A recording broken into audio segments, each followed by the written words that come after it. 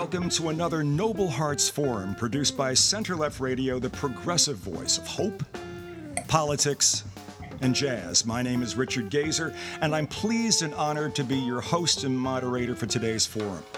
Now, you're listening to this show either as a podcast or what we call a radio loop. Either way, you probably accessed the show by visiting Center Left Talk Radio, www.centerlefttalkradio, one word, centerlefttalkradio.com. That's the homepage for Center Left Radio. And when you go there, there's two links on the homepage. The first is a link to all of our podcasts. The second, as it says, is a link to our radio loop, which is really nothing more than a live stream of this show running in a loop, which you pick up at whatever point you happen to hit that link, and join us as you would join and listen to any other radio show that you might pick up. We have a number of listeners who enjoy listening that way, and we preserve that particular option for you. Or you can be finding us wherever you find podcasts. In that case, look for Center Left Radio. We try to do about one Noble Hearts Forum a month in addition to our usual political commentary shows, and we've done about 750 of those over the last 5+ years. Our Noble Hearts Forum panelists are, for the most part, members of the Regis High School class of several decades back. The words Noble Hearts come straight from our school song, composed more than 100 years ago. We weren't, hopefully. Regis was and is in New York City, and in our day was ranked the top high school in the nation. Now it's been demoted to the top Catholic high school in the nation. Sic transit gloria mundi. Our topic today is one we've dealt with before, the Russian invasion of Ukraine. In fact, I believe this is our third forum on that topic. The first took place before Russia attacked at a time when most people imagined that they wouldn't. And the discussion was largely about America's inappropriate intervention in what was deemed a regional matter, complete with defensibly accurate examples of other inappropriate American interventions in the past. Only one of our panelists at that time chose to speculate about what might happen if Russia actually did attack. And clearly his words were prophetic. We're now in the third month of the Russian invasion. Any thoughts of a quick change of governments are long past, and Russia seems to lack any consistent strategic plan other than to grind the Ukrainians into surrendering some additional eastern territory to Mother Russia. If the reporting is even moderately accurate, the primary Russian tactic is to brutalize the civilian population into submission. This is the same population that Mr. Putin assured the world would welcome their fellow Russians with opened arms. It's a bloody mess, and no one seems to know how to end it or where it might end of its own accord, and that's what we're talking about today. What might lead to a cessation of hostilities? The easy answer, of course, is that Russia stops attacking and killing. But how and who makes that happen? Will NATO play a role in brokering or enforcing a ceasefire? What would a sustained peace look like? How might it be sustained? To revisit our first forum on this topic, what should America be doing now and in the future, besides supplying arms to Ukraine and declassifying reams of intelligence that seem to telegraph every major Russian misstep? There's a lot to discuss. And we'll be doing it with three very distinguished panelists, two of whom should be familiar to regular listeners. Dr. Charles Webel is currently professor and guarantor of the School of International Affairs at the State University of New York in Prague. That Prague, yes. A 5-time Fulbright scholar. He has published 13 books, many of which deal with issues of war and peace. He is now working on Volume 2 of his 3-volume trilogy, modestly entitled The Fate of This World and the Future of Humanity, as well as a novel entitled Academia, with 3 Ks. Charles is also the guy who posed the what if they actual attack scenario during our first forum on this topic. John Cugini is our go-to link to the high-tech world. After earning his undergrad degree in philosophy, he spent 8 years as a programmer instructor for the U.S. Army, picking up a master's degree in computer science along the way, and then spent nearly 30 years working for the National Bureau of Standards, shepherding all manner of programs and projects, everything from graphics and visualization to voting systems. We were going to be joined by another familiar panelist, Dr. Bill Mulligan, but unfortunately Bill has a scheduling conflict this morning. And we're honored to have a guest panelist today as well. Professor Stephen Eric Bronner is a noted political theorist and distinguished professor of political science, comparative literature, and German studies. He is the co-director of the International Council for Diplomacy and Dialogue, the Board of Governors Distinguished Professor Emeritus of Political Science, and Affiliate Distinguished Fellow at the Center for the Study of Genocide and Human Rights, all of the above at or through Rutgers University. He is also, it would appear, the prolificest of our writers and has published more than 25 books and 200 journal articles, and his work has been translated in more than a dozen languages. Gentlemen, welcome to our Noble Hearts Forum. Thank you. Okay, now where to start? Charles. Charles. And this is totally unfair, but we'll deal with that when I see you in a few weeks. It's 3 years from now. Just a scenario. Professor Webel is publishing his much-anticipated paper on the tacit ceasefire between the Russians and the Ukrainians that has largely held up for nearly 6 months now. How, Professor, did that ceasefire come about, if it came about, and how is it being maintained? Could non-violent resistance have played a role, or is playing a role? How did it happen, if it did? Well, of course, there's no ceasefire. And it's 3 years from now, Charles. It's 3 years from now. It did not happen, and it's not foreseen unless one of several things happens, ranging from the least desirable but most probable to the most desirable but least probable, from my point of view. I should note that I've been to Russia and Ukraine many times, but not for 15 years. And I introduced Professor Bronner to Russian culture exactly 30 years ago on a trip we undertook to Moscow and St. Petersburg for a conference. And he's been addicted, apparently, to things Russian ever since. I have not been Russian in as quickly as he has, but I've been studying it from abroad, and I do speak and read Russian, which may play a part in our conversation later.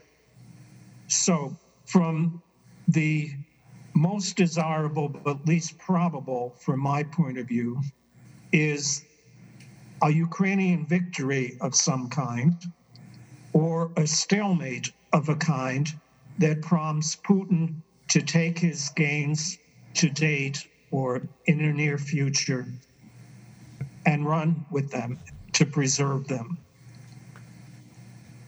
That is, from my point of view, undesirable because it would leave roughly 1/4 of Ukraine in Russian hands indefinitely, perhaps forever, at the cost of tens, if not hundreds of thousands of lives, most of them Ukrainian. Yeah. But given realpolitik, the politics of power, of hard power, on the ground now, I see that at the moment as the most probable. A ceasefire would come about from this perspective if and only if Putin thinks he's gotten as much as he can on the ground and would not forfeit anything that he has already taken in terms of a truce or a ceasefire. That, I think, is the most likely, but most undesirable from a Ukrainian, Western, and NATO point of view.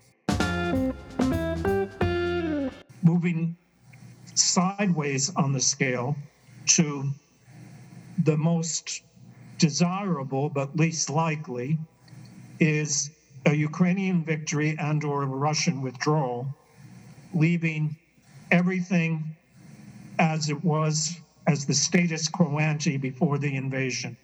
In other words, Russia would keep Crimea and would have some semi-autonomous zones in the Donbass, Luhansk, and Donetsk Oblasti regions. That was the status quo ante before. But I do not see that as likely for any number of reasons, mostly internal to Russian politics and Putin's status within the Russian hierarchy. In between those and exceeding those are two other scenarios. One is the catastrophist scenario, and one is the pacifist scenario.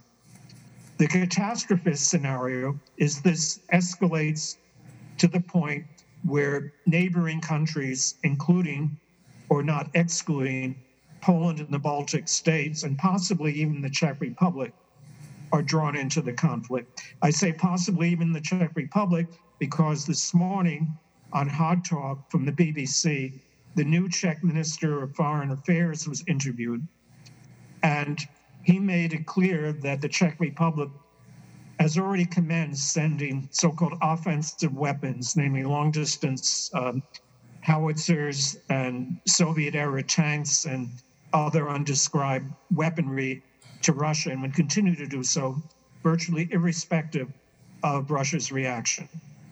That, of course, implicates the Czech Republic directly in this conflict. And since I presently live there, I can tell you Czechs, on the one hand, have always hated the Russians for good historical reasons. But this action also endangers the status of the Czech Republic for any number of reasons. Of course. This could lead to a mutual tit-for-tat escalation between at least components of NATO and Russia, extending beyond Ukraine's borders and possibly including the use of weapons of mass destruction, which, as I'm sure everyone has heard, Putin has not outlawed or denied that he would contemplate using. There's silence about that on NATO's part, but I can assure you that NATO has all kinds of games and scenarios for responding to a use of weapons of mass destruction by Russia, either in kind or in some other way. Which leads me to the last scenario, which is the most desirable, but the least likely. And that is that Ukraine has already practiced a whole series of active resistance nonviolent activities, ranging from cyber warfare to turning the road signs entering Ukraine in the opposite direction, to all kinds of activities by partisans in Ukraine that do not involve heavy weaponry. I can elaborate on that further, but no one knows if that prolonged campaign of nonviolent active resistance combined with the use of heavy weaponry today will bring about what the Ukrainians want, which is the withdrawal of our Russian forces with as few casualties as possible in the nearest possible period of time, back to the status quo ante of Crimea being Russian and us continuing to dispute over the Luhansk and Donetsk regions. So I've laid out a number of different possibilities. I think the first is the most likely, even if it is not by any means the most desirable. But I think the first is also the one most likely to persuade Putin, at least as a tactical maneuver, to engage in serious discussions about ceasefires.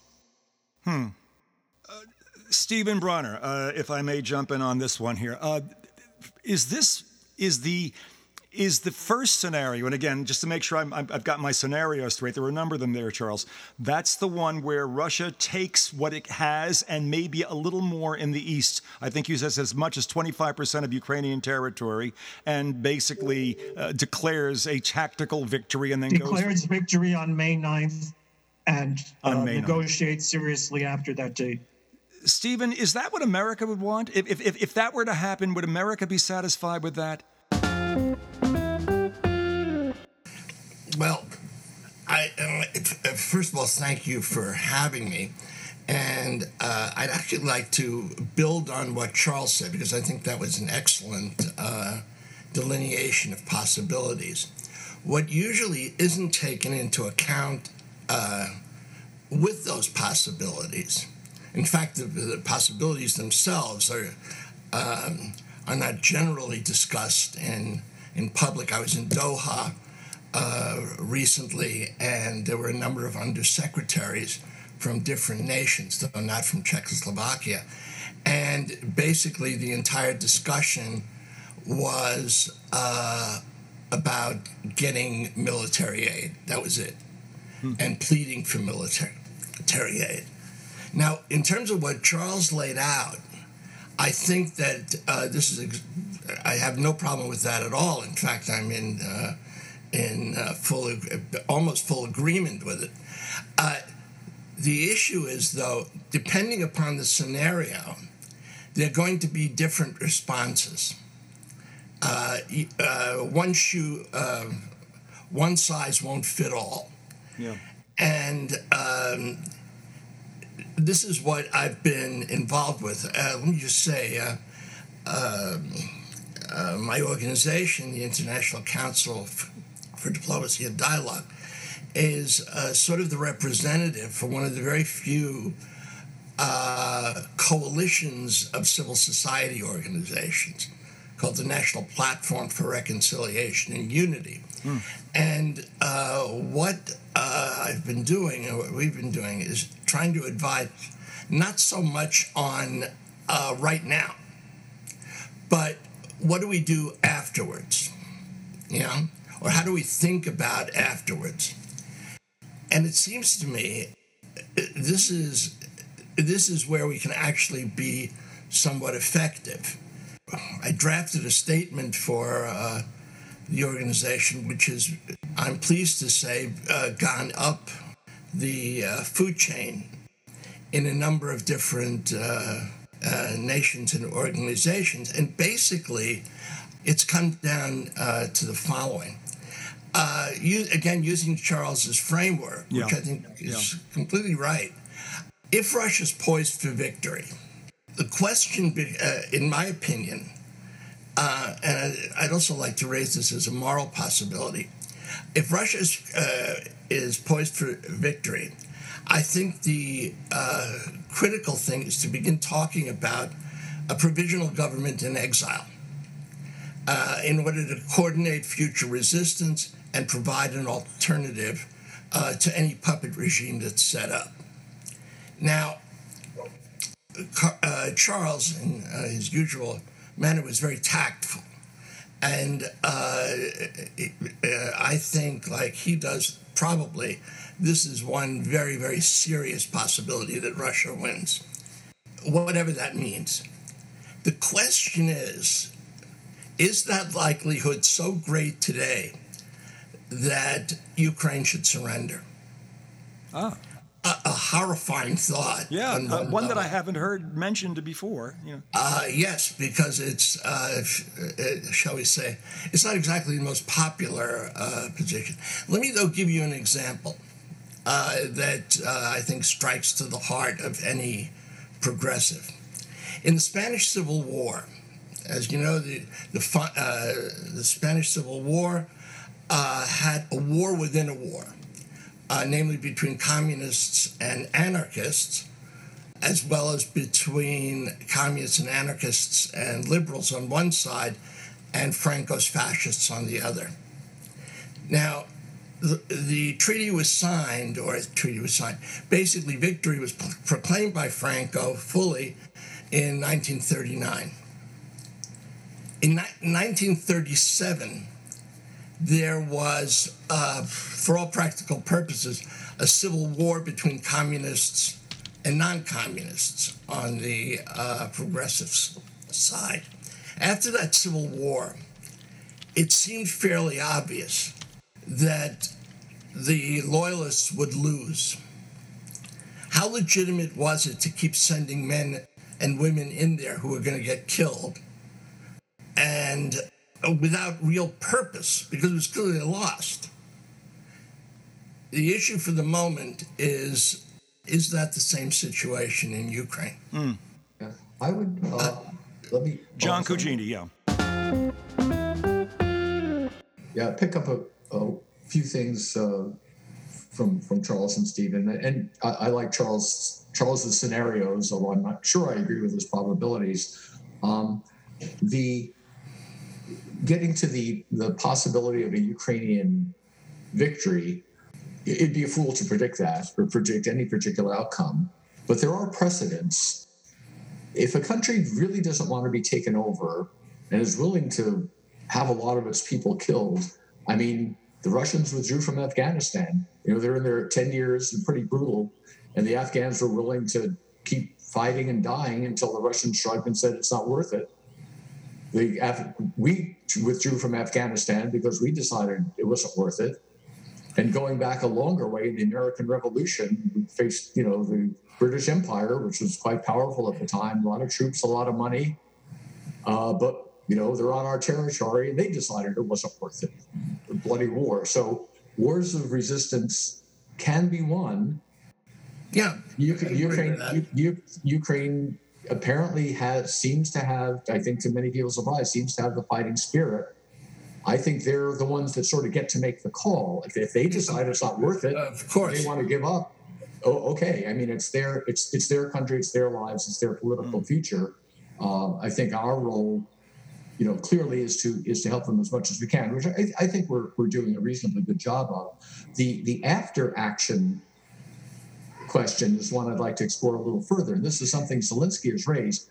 Let's say there's some kind of, in the best case, maybe the Russians withdraw completely, but maybe a partial withdrawal, as Charles says. They maintain control of 10, 15, 20%, who knows how much of Ukraine.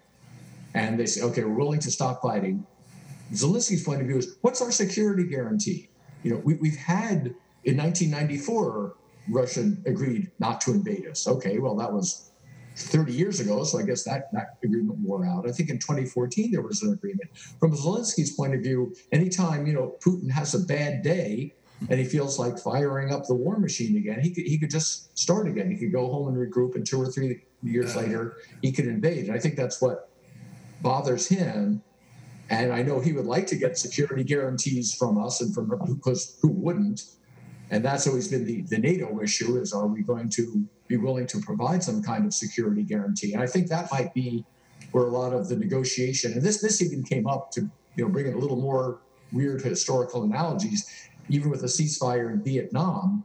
The South Vietnamese were quite worried. They said, well, you're going to provide us with air cover, right? We're going to come to this agreement in, I think it was 1973. And, the North they're going to stay where they are. And no problem. We'll support you until we didn't, and then that was it.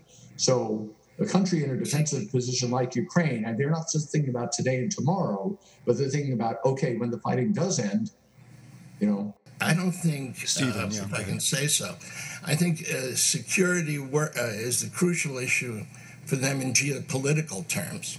I don't think that's the crucial issue for the nation's people.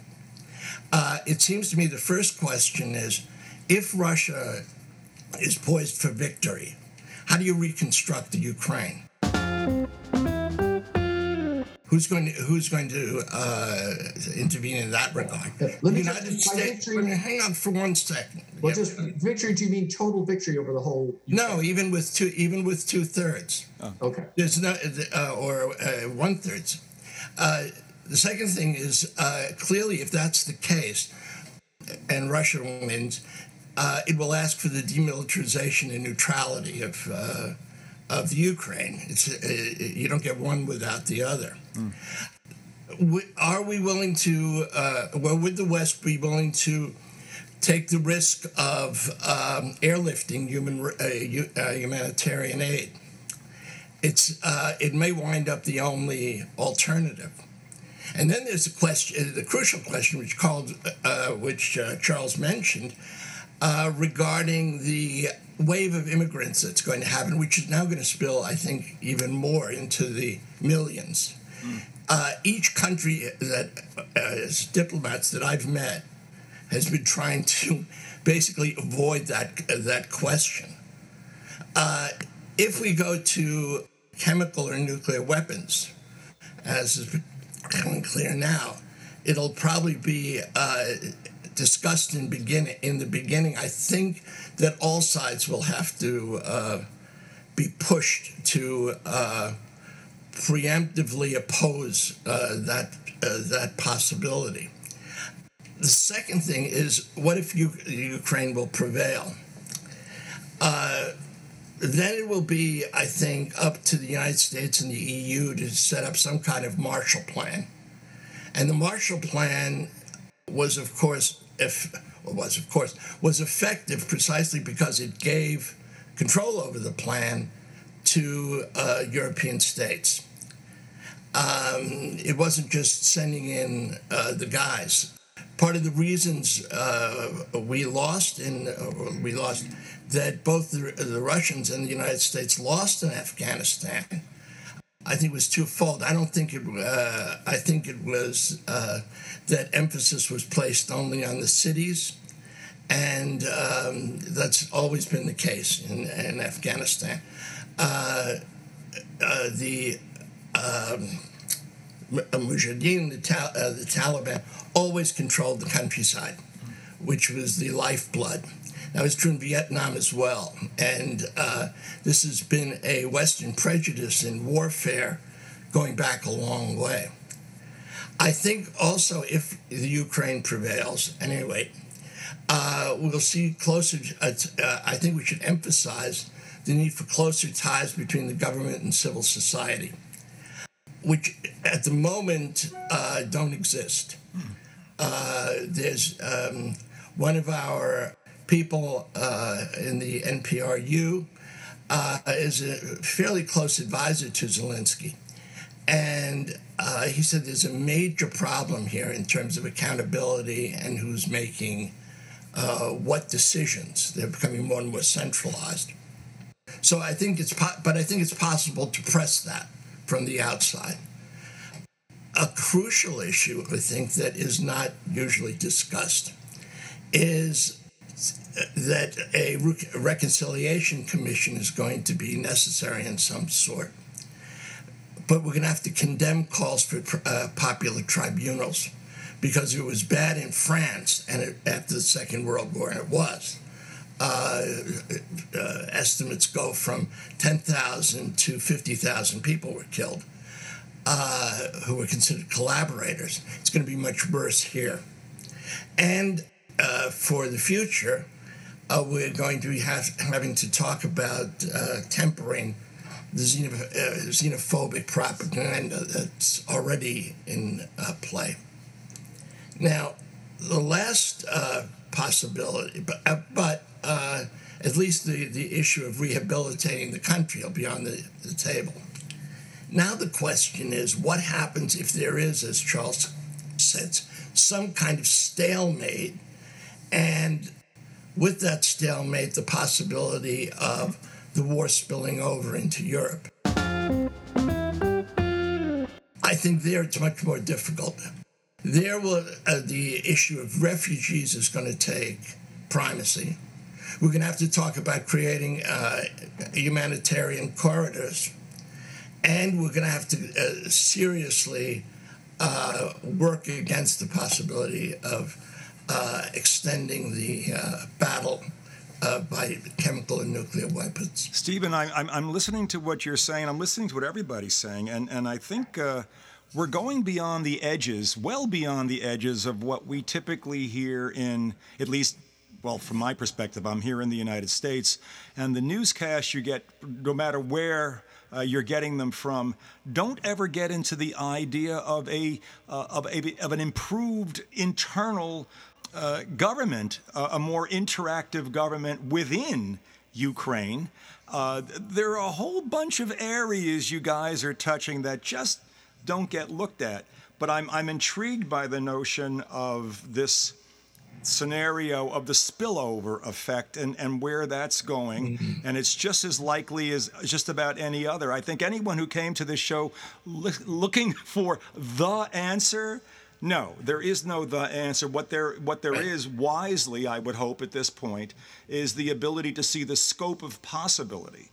And I think I'd like to pick up that idea of the spillover once again. But usually at this point in our forums and in our regular commentary shows, we kind of settle down and sort of take in and think about everything that we've listened, begin considering it. And the best way to do that, we've found, is to listen to a little jazz.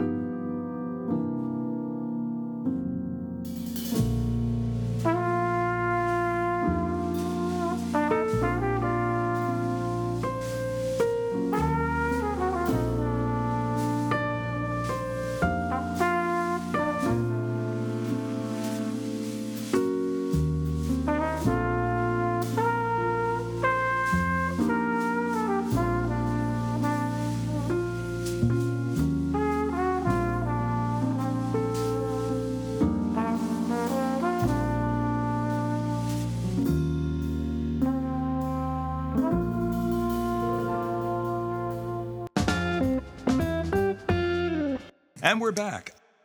Our panelists today include Dr. Charles Webble, who many of you know. In fact, if you've been listening to these, you all know. John Cugini is with us also. Two of our regular panelists. We have as a guest panelist today, Professor Stephen Bronner. And as we went to break, we were talking about Stephen was talking about one of the possible outcome scenarios here, and that's really what the show is about today, talking about the scope of possible outcomes from the entire Russian invasion process. Stephen, you were talking about a spillover effect. Could you elaborate about that a bit more, and just what that means to everybody involved, not just Western Europe, but to NATO, to the United States? How does everybody work with this spillover? What is it, and what does everybody do as a result of it? Well, in a certain way, I think we've seen some responses already, which is, for example, Sweden and Finland making statements that they would join NATO. Finland has been a thorn in the Soviet side since 1917, actually. That would be one possibility. I can tell you that a number of Latvians who are also working with my organization and who are on the board of the national platform are seeking desperately to move and looking for jobs. And here, I don't want to say this is appeasement, because that's a term that's loaded and really loaded. I'm sure Charles might know, and maybe Joe also would agree with me. But there would be the temptation, put it to you this way, for traditional Russian goals of warm water ports, buffers to the west, to move into the Baltic. I think that's exactly right. I don't know if it'll go to Czechoslovakia, but those are real likelihoods. And from a political perspective, you have to, you may hope for the best, but you always have to prepare for the worst. You think it's a likelihood that Russia would move on Latvia after this? A very good possibility. Really? Okay. It depends on how, from their point of view, the campaign proceeds in their favor from here on out. Yeah. If they can, for example, expand their influence into Western Ukraine and take Lviv, for example, without suffering tremendous losses, I think Putin will feel the extreme temptation to see how much he can get. Now, that might start with Moldova. If I were in Putin's shoes and I've met the guy and talked to him, and I have sort of an inkling how he may or may not think, he's not a grand strategician. He's a grand tactician, and his tactics will reform and modify and adjust to his perception of gains and losses. So if he makes gains in central and western Ukraine without, from his point of view, unacceptable losses, he'll push his luck and see how far he can get. And how far he can get, I think, extends initially to beyond the Transnistria Russian-speaking enclave in Moldova, because that's the easiest thing to get. And if he feels he's gotten that without sufficient pushback, then the big question is, will he then proceed further into the Baltic states? And then the nightmare scenarios begin. Then the nightmare scenarios of how NATO responds to that. Must NATO respond now? I mean, can there be a way of preempting the nightmare scenario? I throw that out to everybody. Yeah, I'll go out on a limb here and say I'm a little more optimistic on that front. I'll make a point I made last time, is that in terms of conventional strength, throw out a few numbers. The population of Russia is 145 million. It's not such a big country. I mean, it's big in land. They don't have such a big population. The population of the United States is over 300 million. And the other NATO countries, it's another 300 or 400 million. I mean, NATO countries, just in population, are 4 or 5 times Russia. Our economies are probably, God knows, 20 times Russia. In a conventional war, there's no contest.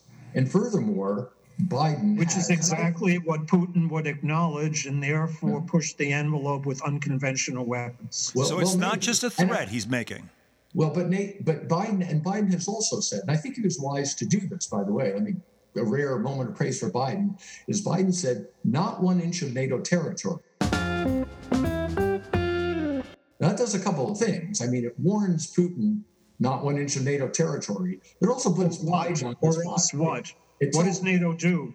oh, well, we have tanks and planes and armies. I mean, it's what we do. I mean, Biden is also telling nuclear weapons. Wait, let me finish my point. It's not only warning Putin, but it's when you put it out in public, Biden is committing himself. Biden is saying to Putin, you know that I am now on the spot, that I have to defend the statement I've made. I can't back off and say, oh, well, Latvia, go ahead, have a good time. And I think that's actually the right way to do it, to draw a very clear line and commit yourself in advance. In a conventional war, I don't think there's really any. I mean, if Russia can't defeat Ukraine, how are they going to defeat Ukraine and Poland and Latvia and all the rest of it? By using unconventional weapons.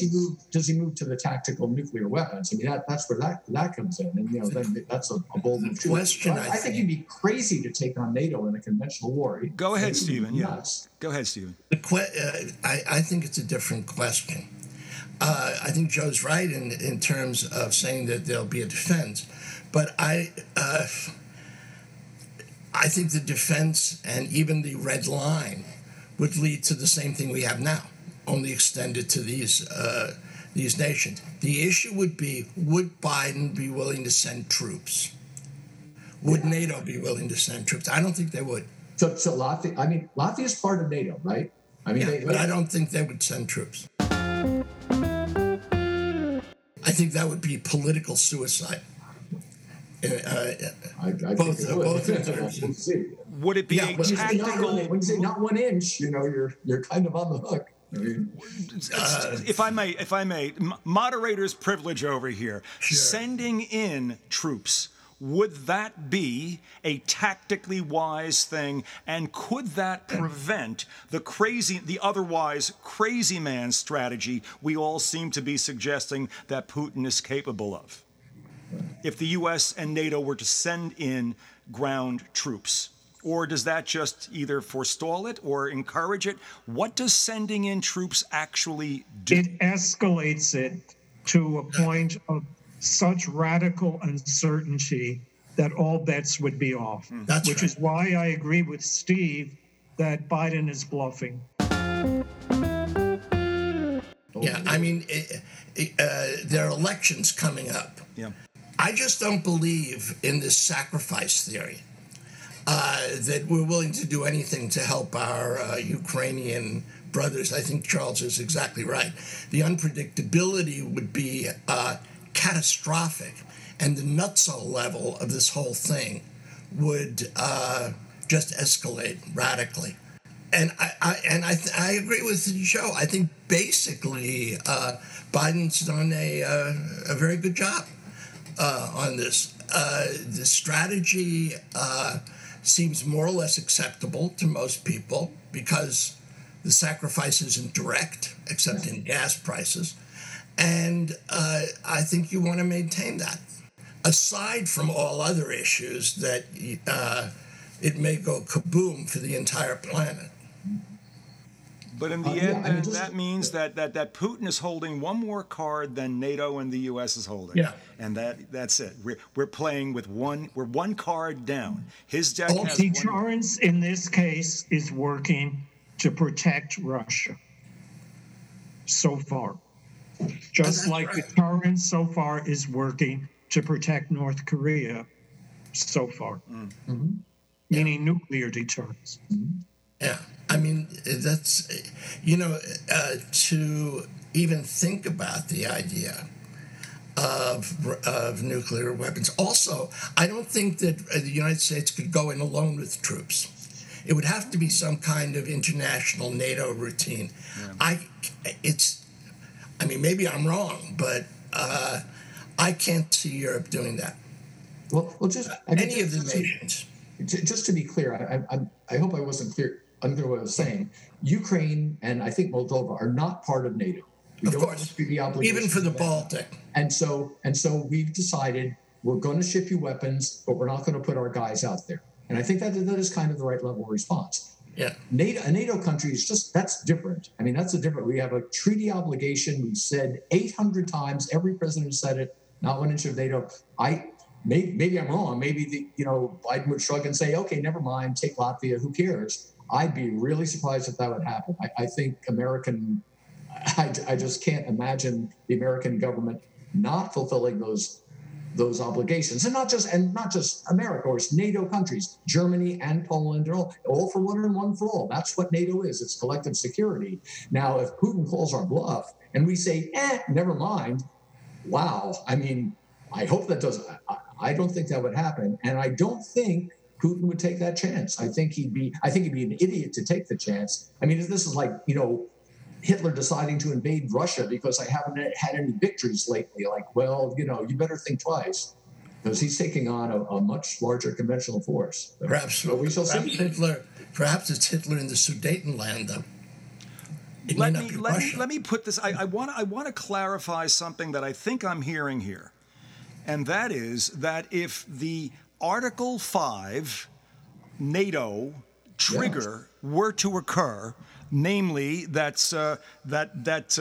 there was an invasion or there was harm being brought to a member nation, I think I'm hearing you guys saying that you don't think the United States would respond as we have said we would, i.e., we will protect every inch of NATO territory by whatever means, and those means would include troops. You're saying that we will not do that if that would happen? Am I hearing that? Am I hearing that correctly? I'm saying we would. Just as you would. I'm saying we shouldn't and probably won't. I would agree with that, and stronger on the wouldn't. Very interesting. This is not, I guarantee our listeners, and I guarantee anyone else that is being given a copy of this show by a listener, this is not something you're hearing anyplace else. This is looking a little further down the road than most have so far. Keep this going. So you guys, John, you're not agreeing with that. You feel you agree that you feel the United States would fully respond to an Article 5 trigger. Yeah. Charles and Stephen, you feel it would not. Yes, I say would and should, by the way. And they're saying wouldn't and should. How about Charles and Stephen, how about doesn't but should? Does that make sense? Or is it a moral obligation not to? I don't think it should either. Interesting. Yeah. There's just so much you can do. Even now, were that military intervention successful, how far do you want to go? Do you want to go into well, you would have the Baltics, you would have Moldova, you would have Ukraine, a certain part of the Ukraine. You want to go into the Russian-controlled part of Ukraine, and then do you want to, if Putin ups the ante? I mean, the guy's a KGB man. Yeah. And I think Charles has a point with this. You want to go to Russia itself, or you want to draw the line there? Once you start, in other words, Max Weber had a great line, the great sociologist. He said, ideology isn't like a taxi cab which you can stop at the corner and say, I want to get off. Once this starts, one has to be prepared for it taking on its own dynamic. Yeah. I think that's a fair question of how aggressive they do. I mean, the minimal, in my opinion, the minimal response, Russia invades Latvia. Okay, we're picking on Latvia. The minimal response is kick Russia out of Latvia. How do you do that? Latvia's NATO territory. We kick Russia out of Latvia. We don't invade. We're not going to march to Moscow. Nobody wants to take over Petersburg. At most, maybe we bomb some supply depots that are on the Russian side. Hey, too bad. You got an oil depot there. Sorry, it's on Russian territory. You invaded. Whether NATO would use that as a pretext, excuse, or whatever to then assist in non-NATO countries such as Ukraine militarily. That I don't know. I mean, I think that to me is kind of an interesting question. Does that sort of open the door? But as a minimum, it seems to me, NATO territory is sacred. And Well, then we perhaps go from Finland and Sweden. Well, they're not part of NATO yet. I mean, if they That may be the cause. That may be the price. Let's try this another way. Yeah. Let's say that Russia goes ahead and does something that would otherwise be an Article 5 trigger. Yeah. We don't respond. The United States doesn't respond. NATO doesn't respond. We act in a Right. unified way. Can we I want to live be with clear. this? I'm not saying don't respond. I'm saying don't respond in kind. There are other kinds of responses. Charles, There's cyber you're warfare. answering the question before I asked it. What do we do? How do we live with not responding in kind? Is that a tolerable way to exist, or is it simply something that we have no choice but to exist with? Can we exist well with not responding in kind in an Article 5 trigger situation? I open that to everybody. Article 5 doesn't specify how you respond. Exactly. It doesn't say if Putin uses tactical nuclear weapons or chemical biological weapons, you're obligated to use them as well. Not at all. You can use other means. The other means are civilian massive non-resistance, sabotage, non-cooperation, cyber warfare. There are 198, to be precise, tactics you can use short of responding in kind of massive use of weapons of Talk mass about them, destruction. please, if you would, Charles. I just mentioned half a dozen. Yeah, but I'd well, like to how would back- they work? How would they actually work? Can you?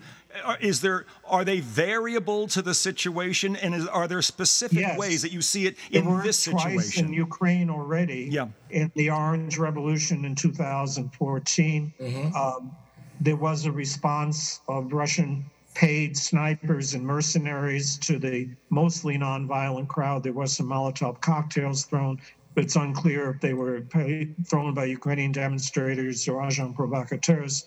But that created a revolution that unnerved Putin no end and still does.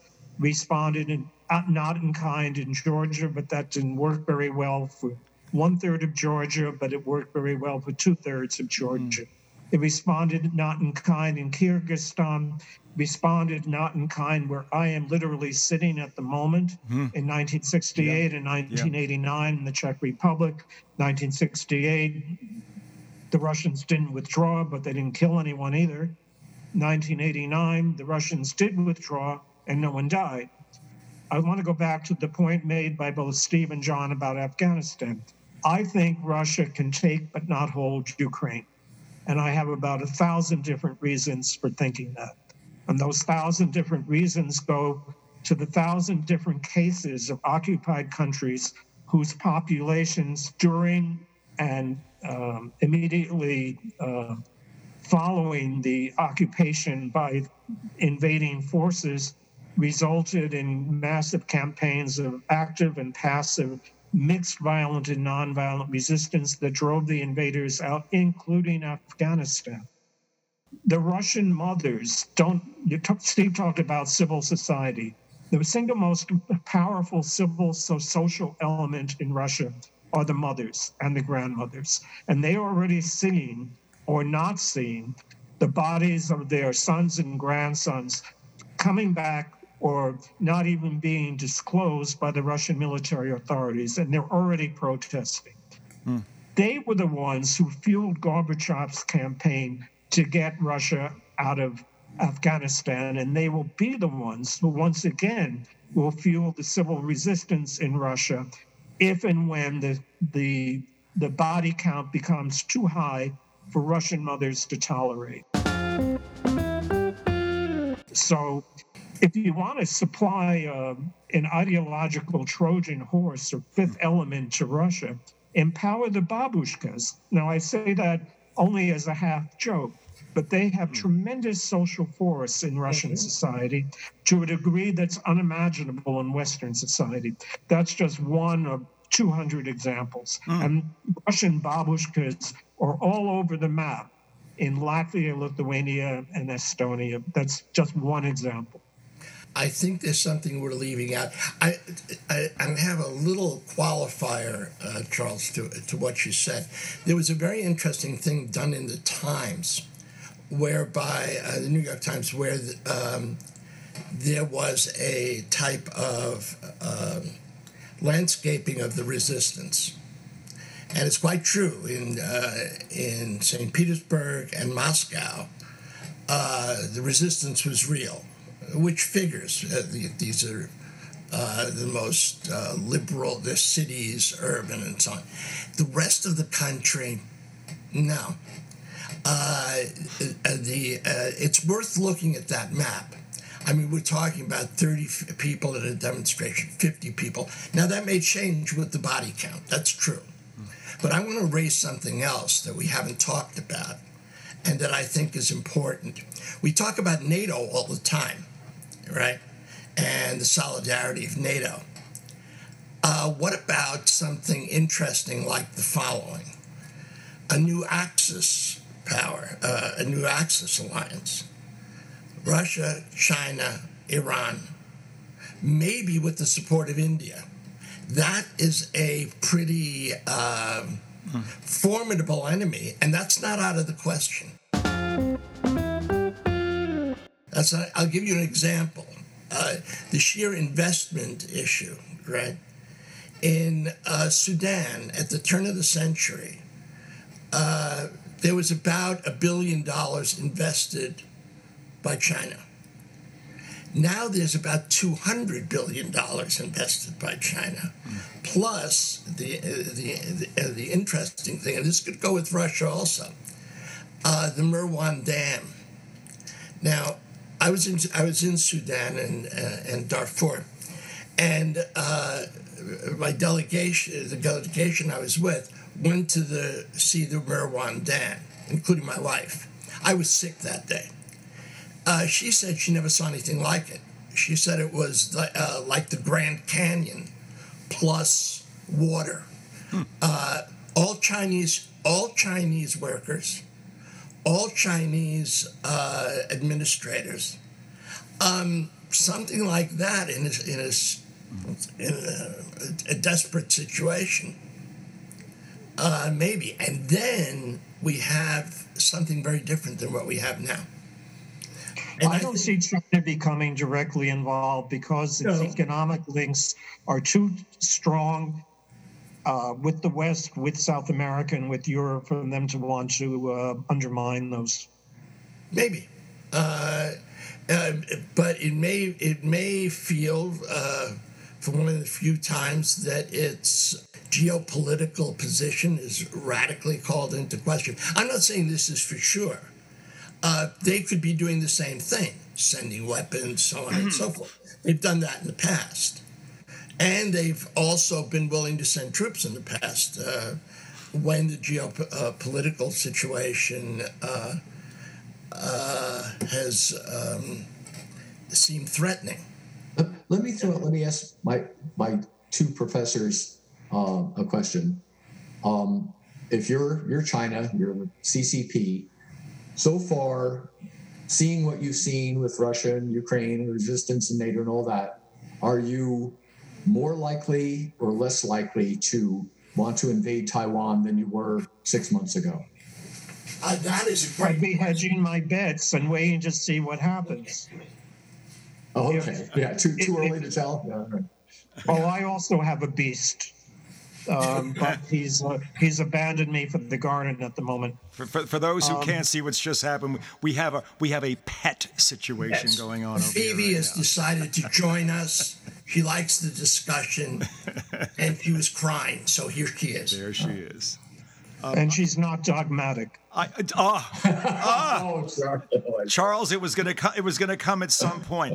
That's right. By the way, I want to add one small point to this whole statement about and you John, talking to your Chinese and Russian professor, as it were.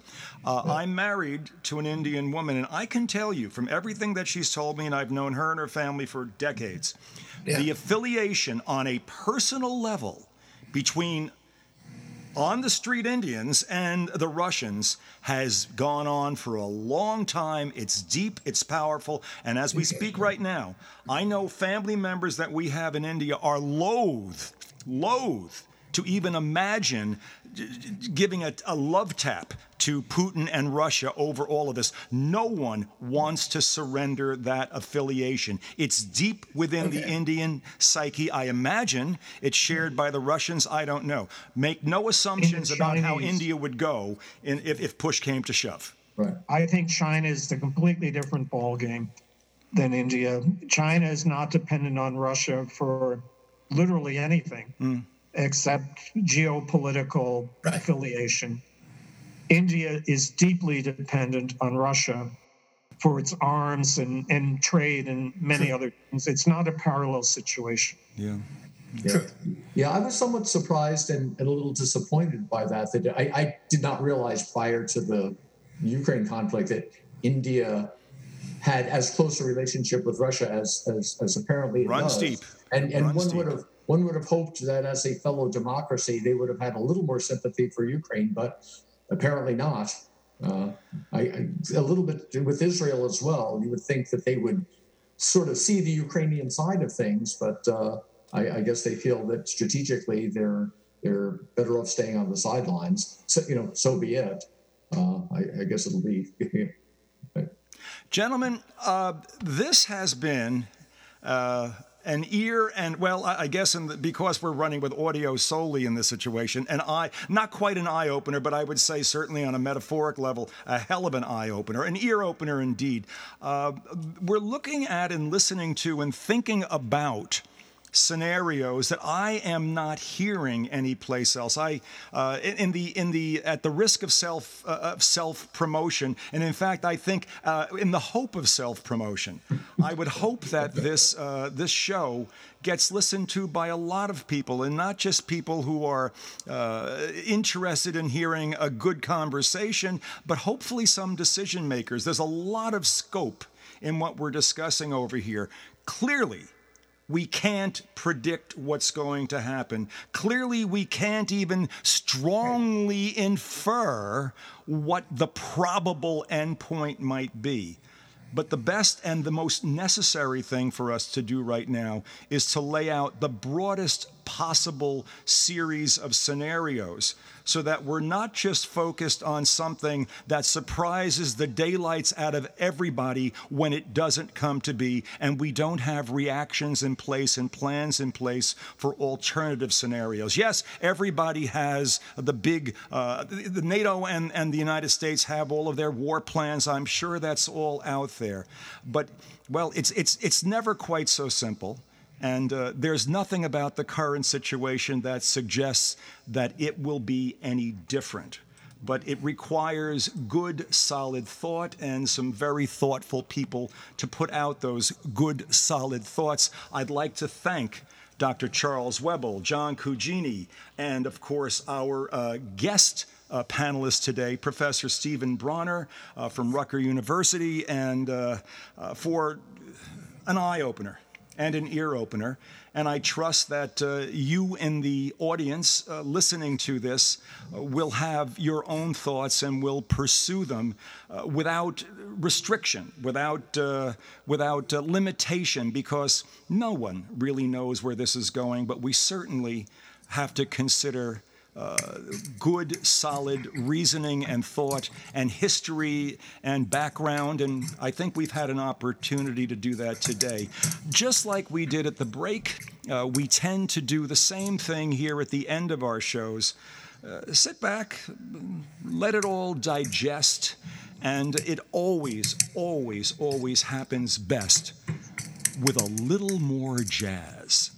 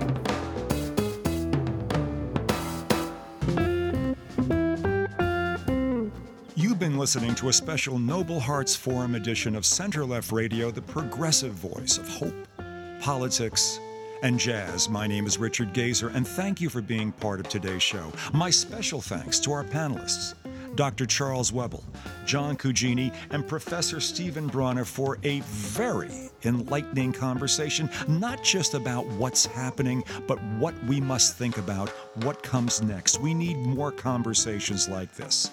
This show was recorded on April 26th, 2022.